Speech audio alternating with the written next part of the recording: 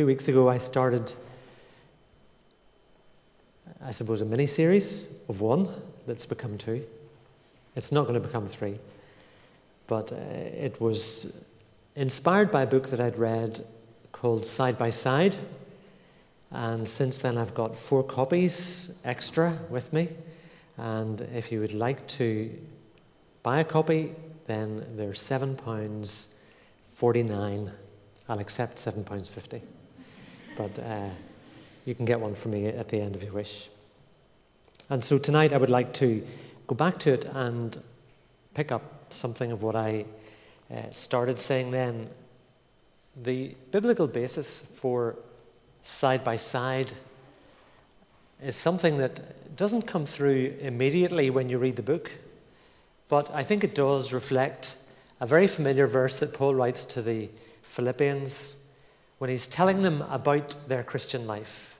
And here is what he says: "Only let your manner of life be worthy of the gospel of Christ, so that whether I come and see you, or am absent, I may hear of you, that you're standing firm in one spirit, with one mind." And here it is: striving side by side for the sake of the gospel.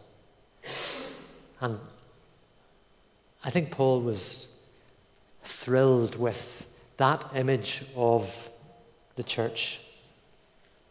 I wonder what your image is. I have a question. It's not a rhetorical question. So I'd like you to take a moment. You may want to confer with the person beside you. I'm not going to ask for a lot of feedback. But here's the question.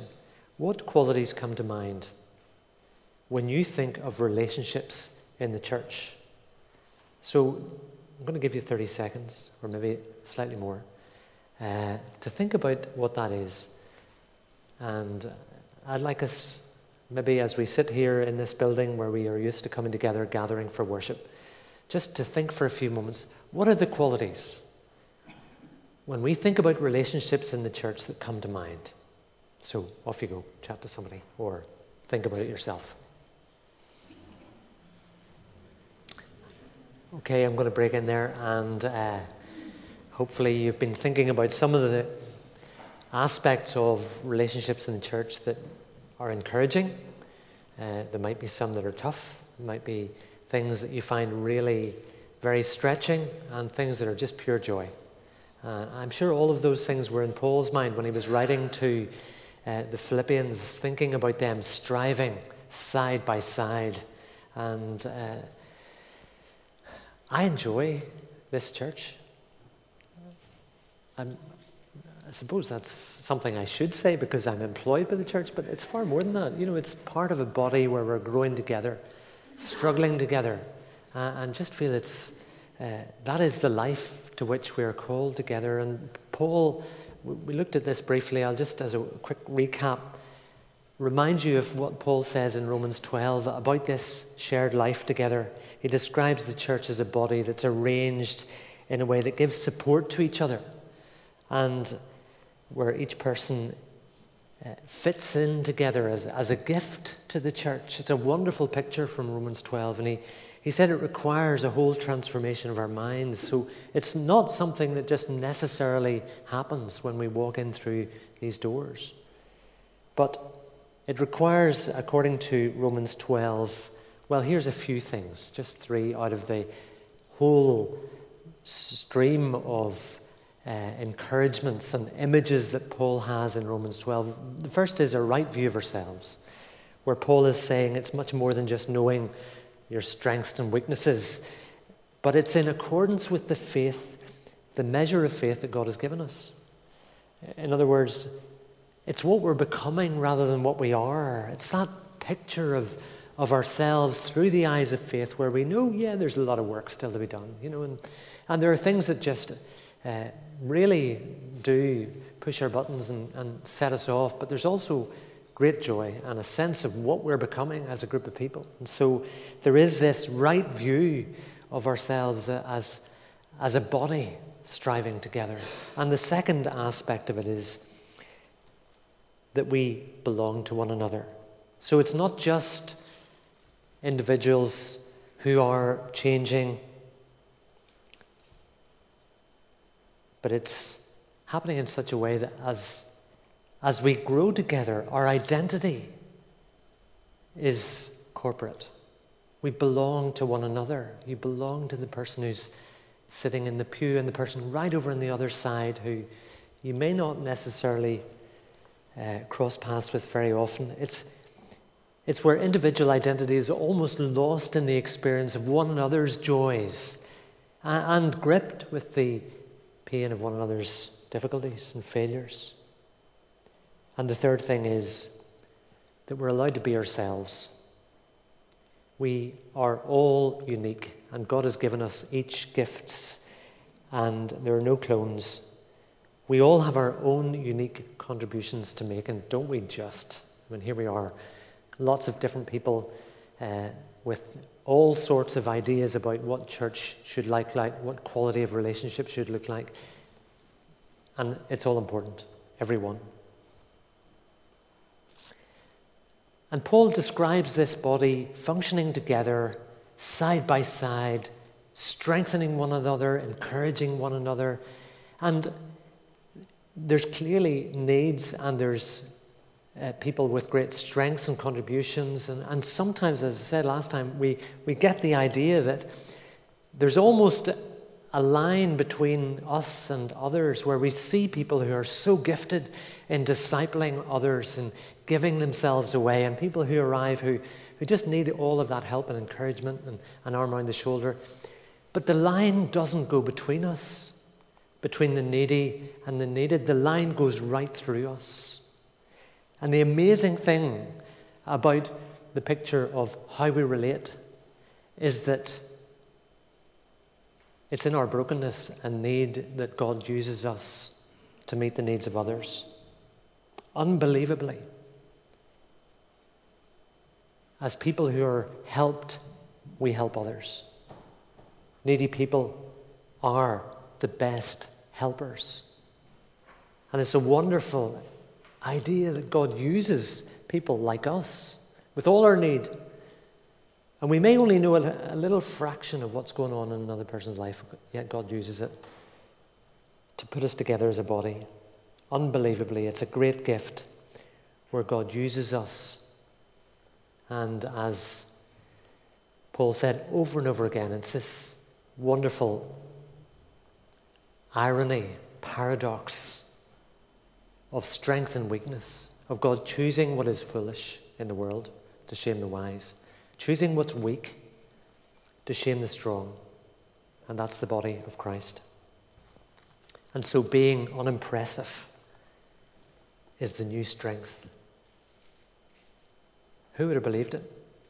It doesn't sound like a strapline that's going to be impressing the watching world, but it is how God has chosen to use us. Well, Side by Side explores all this, and I'd like to just take us down a road of moving towards one another in our needs. 2 weeks ago, we concentrated on the harder of these two aspects, what it is to be needy and face up to it and say, yeah, I'm that person. Growing in our acceptance of our own neediness before the Lord. We thought about even just the opening words of the Sermon on the Mount. The first two expressions of being blessed were those who were poor in spirit, those who were mourning, the people who had all of that weight on their heart. But tonight I'd like to look at how we are going to be fruitful in this area of helping others.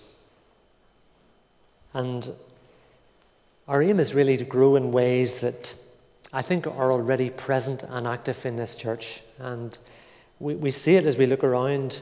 There's lots of one another care happening in spontaneous ways, in quiet ways. But there's lots more space to grow, and with confidence that there's enough here to take the rest of our lives. I believe we should see this as a skill that we keep growing in. So I'm going to set out what this involves, and maybe at the very end, if we've time, provide a brief biblical framework for working this out. But hopefully what I share will be thoroughly scriptural, and you should check it out and test that. Most personal care involves just a few skills, and here they are. They involve us moving towards one another, getting to know the person beside us, with us, around us, and finally bringing our knowledge of that person together with our knowledge of Scripture in prayer. And that's what Side by Side is about. And if we're going to be fruitful in this area, it is that straightforward and that simple. And in some ways, I think, for me, that gives me assurance that this is biblical. It's not some fancy scheme that we need to learn all sorts of psychometric skills for. But it is about growing together as people who reach out, who get to know one another, and grow together in bringing Scripture and relationship side by side. So we grow in the knowledge of people and in knowing how to pray for them. And as we grow in these simple steps, I think we can look around and just admire the beautiful work that God is doing as He builds us together and He breathes life into this side-by-side life. And He energizes us as we see something new in other people and builds us together. And so here's the first step. In order to know somebody, we need to move towards them. We need to take the initiative towards others. So how does that sound? It's okay, it's not going to be that's a rhetorical, you don't need to discuss it. But sound all right? We think of that as we move towards one another. It seems, it's not boring, it's not simple. And we do that, and we come together on Sunday, we call it a gathering because we're moving towards one another. And it's as the church grows that we reach out, and we're reaching out to more people as they come, and we're trying to move towards one another. Sometimes we're feeling so squeezed towards one another that it's almost claustrophobic, but that's what we're called to do. We do that. But then there's so many things to do, isn't there? I mean, there's busy church life program, things to do, work to think about, families to look after. We've got a lot of things going on. Yeah, it's good to move towards one another, but everyone's busy. And we're constantly taking the initiative, and it's something that fades over time. And I know that's true for me. I'm here on Sunday morning with my notebook, and I'm trying to think of one new person each Sunday that I should try and speak to, and sometimes it's overwhelming, and I'm just getting distracted with all of the other program things. It sounds all right, but here's another way to frame it. And here's where some of the songs that we were singing a few minutes ago come in. From the beginning of time, the God of the universe has been taking the initiative towards you.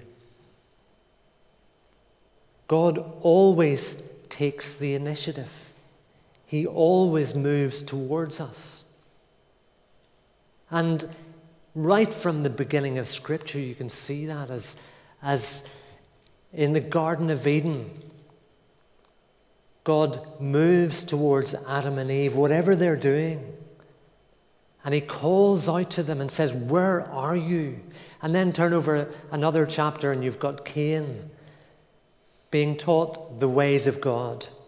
But God comes to him again and said, "Where is Abel, your brother?" And He comes towards us right throughout Scripture as the God who takes the initiative and the God who reaches out to us and pursues us.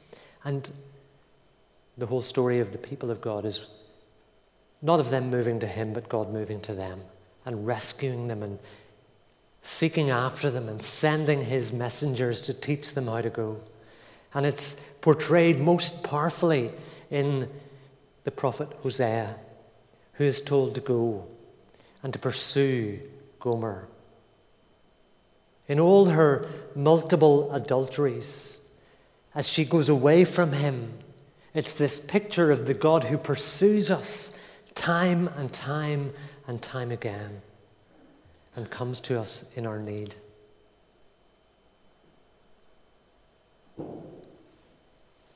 And then when the promised King comes, Jesus, the Messiah, Emmanuel, God with us, he's not like the kings that we know who receive those with the right credentials. Jesus leaves his throne and he comes in ordinary garb. And he pursues those who are the marginalized and the outcasts. And he comes and says, I've got good news for those. And in Luke 15, that parable with the 3 stories about being lost, it begins with complaints about this king who's moving towards sinners, who seek those who don't seek him. And he does move towards those of us who seek him and those of us who don't. And so we move towards the needy and the distant, people who know they need help and people who, right now, it just doesn't seem to click. And he moves towards his friends, and he calls them his friends, and he shares his life with them, and he moves towards his enemies, and he calls us to move towards our friends, but not to stay there, to go on to others, outsiders, the marginalized. So we take the initiative, but doesn't that sound different? Doesn't that sound richer? Isn't that the life that we're called to live together as we think about simply responding to what God has done for us? The King comes to us, he takes the initiative, and so go his people. As the King comes, so go us. I wonder, have you had somebody express interest in you, asking, well, how are you? It is the experience of some, and it's beautiful. But there are others who have not experienced that, even here in church life. Think of Sunday morning coffee. It's a rich time of reconnecting. I love walking around and seeing the buzz of people reconnecting their lives, but for others it's easier just to slip on. So we pursue others and we treat them as God treats us. But it is difficult to practice. It's hard because there are some people that we don't click with, and there are people that we find are just in a different world, different interests, different way of thinking. Some we don't like, some maybe who hurt us, we think, give them wide berth. But that's the first step, to move towards the other person. And the second step is to know that person. And it starts as all normal conversation starts. What's your name? It starts with asking for a name. It starts because that's what God does, the greeting. All through the letters of Paul, he greets people. He gives them their name. Again, it seems very ordinary, but it is something that God does. The God who knows my name is behind it. In John 10, as Jesus described the sheep and the shepherd, what does he say? The sheep hear his voice, and he calls his sheep by name and leads them out. And so something very ordinary as remembering a name is sometimes where the challenge begins, and it certainly begins with me. Thursday nights, Chinese students respond with such joy when somebody remembers their name, and on week 2, Flora was waiting for me to tell her her name. And it took me a few minutes, but I did come back to her as the evening went on, and she lit up. You remembered. But we remember, and we make an effort to remember because he remembers us. He remembers who we are. And this day of remembrance is the way it is because God remembers. And the Spirit uses these very ordinary initiatives to change the relationships. And so I suggest every Sunday we should think about a new name. Try and use it. Reach out to somebody else. And that's where it starts, with these biographical details. Who are you? Where are you from? How did you get here? And then we move further in and we hear stories about the things that are important to them. And there's a diagram in this book which I'll put up, and it's a simple diagram. It just pictures life in one sense. It's a way of representing all the layers of life, all of our different aspects. And Scripture portrays people in all of these different ways, in the details of their lives, with little biographical details that are significant. And there's significance attached to each one of these. Work is important. Relationships matter. Our bodies are so significant to God, he says, he even knows the hairs on our head. And he cares about the clothes we wear, and he looks after the food that we eat. And those things matter. And we thought about that in Daniel chapter 1, who was concerned about the food he should eat. And God is interested in the details of our lives. But the aspect of Scripture that seems to get special care is right in the middle. It's what? It's the heart. You can't have been in Windsor very long without hearing lots about the heart.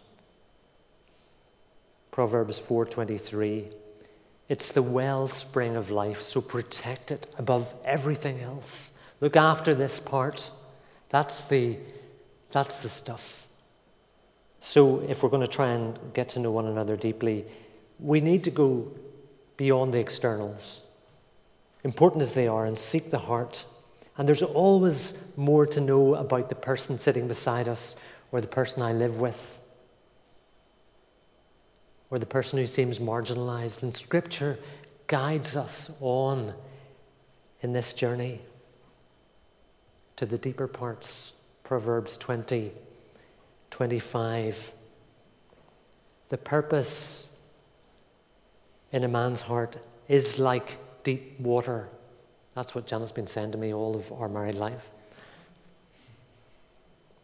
But the man of understanding will draw it out. And that's the challenge, isn't it? It's sometimes very difficult to comprehend what is going on in our hearts. But there's something rich. So what does that woman of understanding or that man of understanding do? Well, we listen. We listen, first of all, when we're listening to the heart, not through a stethoscope, but for the affections, for the things that we're warm about. And we listen for things that the people love, the people beside us are connected to and are important to them. Circumstances of my life are pretty straightforward. I am married. I live in Ballyhackamore. I like to eat out. I like to ride a bicycle. I'm married to Janet. We have Amy. All those circumstances are important. I could tell you stories of affection, which would take you much further than the biographical details. The things that I'm really interested in, the things that will tell you more about me. We met friends yesterday at General Merchants. Hadn't seen them for a while, hadn't caught up in a few months. They're really good friends. And we talked about family, and we talked about school and holidays and sport and plans and houses. But I wanted to say more. Coffee was good and the conversation was great. It was noisy. But yesterday was a tough day. And I threw out a sort of a half line about what was pulling on my affections. But it was noisy and the moment passed, and there will be another opportunity to do that. But when we hear those things from one another that are pointing to something more, the affections of the heart, the things that are troubling, the good things that are celebrating, when we hear those good things in the lives of others, we have an opportunity to savor them together and say, isn't that great? God is good. And when we hear the hard things in the lives of others, we have the privilege of bearing them. And maybe not saying very much, but standing with them. side by side. So the heart is like deep water, and it's possible to go beyond the circumstances to the affections and to ask even further, how is your heart?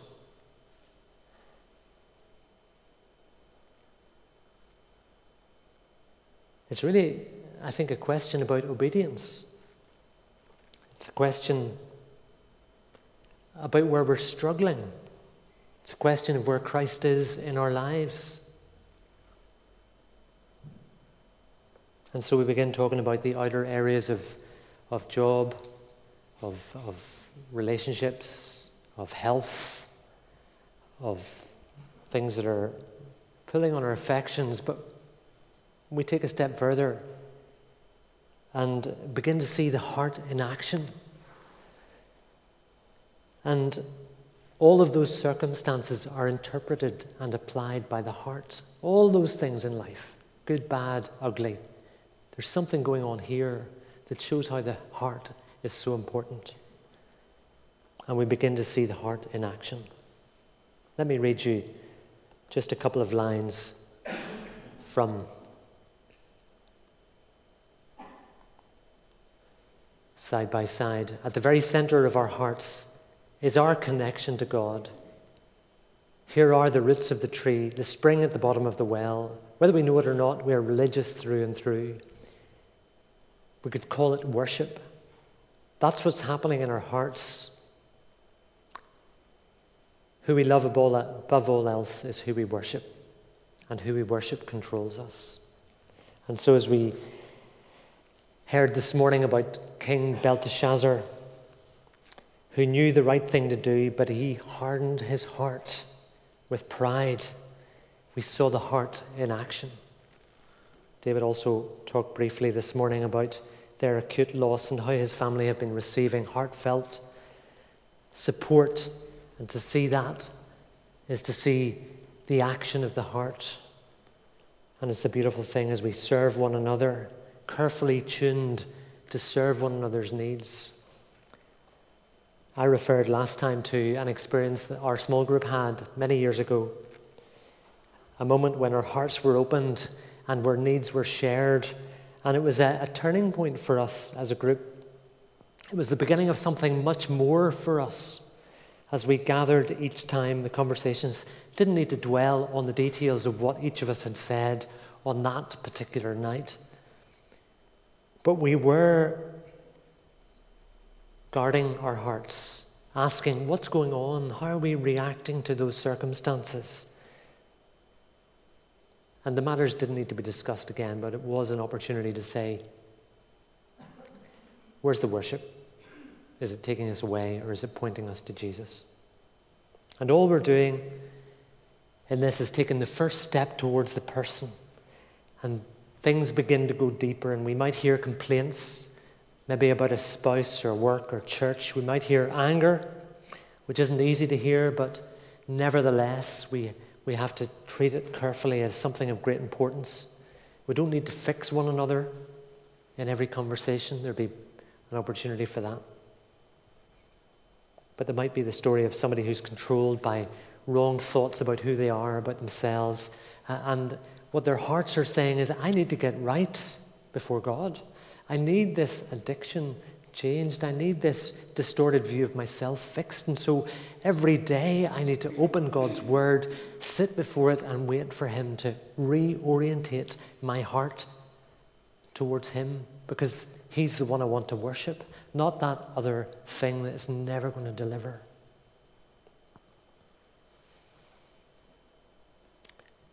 So we tell each other the heart of our life before God. And all it takes is the question, how are you? And the final step in this side by side is to pray. To ask, how can I pray for you? And again, it's a very simple question, but it's a question that has depth. And if we think about the issues in one another's lives and the stuff that we're going through, then surely it's the right question, because it's Praying with one another is really about listening to Scripture and listening to the person beside us and saying, how do these two things come together? What can I pray for you about? How can I support you? How can I pray for you? It's about taking all that we know of God's promises and the reality of the way he looks at us and all the difference that knowing Christ and him crucified makes. It says, what does that say to this situation? It might be somebody who's sick. How can I pray for you as you suffer? And you might say, can I pray along these lines of Hebrews 11 or 12? Can I pray that through this suffering, which is horrible, and I'd love to see it taken away, you might see something more of Jesus, the one who understands our pain, the one who has persevered through it. And pray that in the reality of their suffering, they might consider Jesus, to see the present struggles as something that assures us that he understands, that he knows all about it. Could I pray that for you? Could I pray that you would discover something about what a heavenly Father does to his children, that he actually carefully allows these things in our life that we might be his true children? Or 2 Corinthians 4, that great passage at the end of that chapter where Paul is saying to them, outwardly wasting away, yeah, he had been through all of these struggles and he knew other people were as well, but he said, inwardly, what's happening? We're being renewed day by day. So these are just a few skills that are very ordinary, and they are the ordinary care of souls that we're called to as we think about relationships in the church. And it started with knowing how God has taken the initiative towards us, how he pursues us, and the privilege of doing the same for others. The Lord remembers the troubles of his people. He doesn't minimize the daily trials and struggles of our lives. And so we too remember, and we come close, and we live side by side. Our time is up, but I'd like to just put one last slide up and leave you with a few thoughts from Ephesians 4. And Ephesians 4 is that hinge in the letter that Paul had been writing as he was telling the believers there about all of God's purposes that are fulfilled in Christ, who is head over all and unites all things under his feet.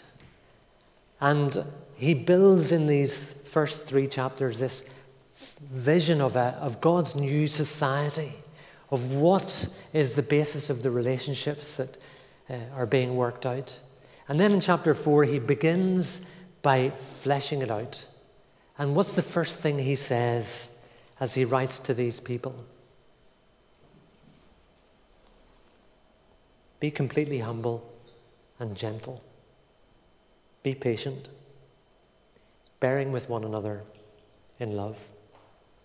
And what he's saying is the change starts here. It starts with me. It starts with saying that the humble servant who has come to us calls us to be a humble servant to one another, to be completely humble and gentle. And he goes on to fill out what that looks like in this wonderful chapter as he talks about all that Christ has done and how he gives gifts and how we all belong. And by verse 16, he has this body picture again, the whole body joined and held together by every supporting ligament grows and builds itself up in love as each part does its work. And what's happening? The change needs all of us. Every one of us. The marginalized and the people in the dead center of church life. We're all needed. Every supporting ligament, every sinew, it grows because we all grow together. And the last challenge from the previous verse, Ephesians 4:15, it means speaking to one another, side by side. Instead, speaking the truth in love, we grow up to become in every respect the mature body of him who is the head, that is Christ. What a fantastic vision of relationships in the church. May God equip us to do what he has done, to reach out, move towards one another with that initiative of getting to know people and praying for them. Amen.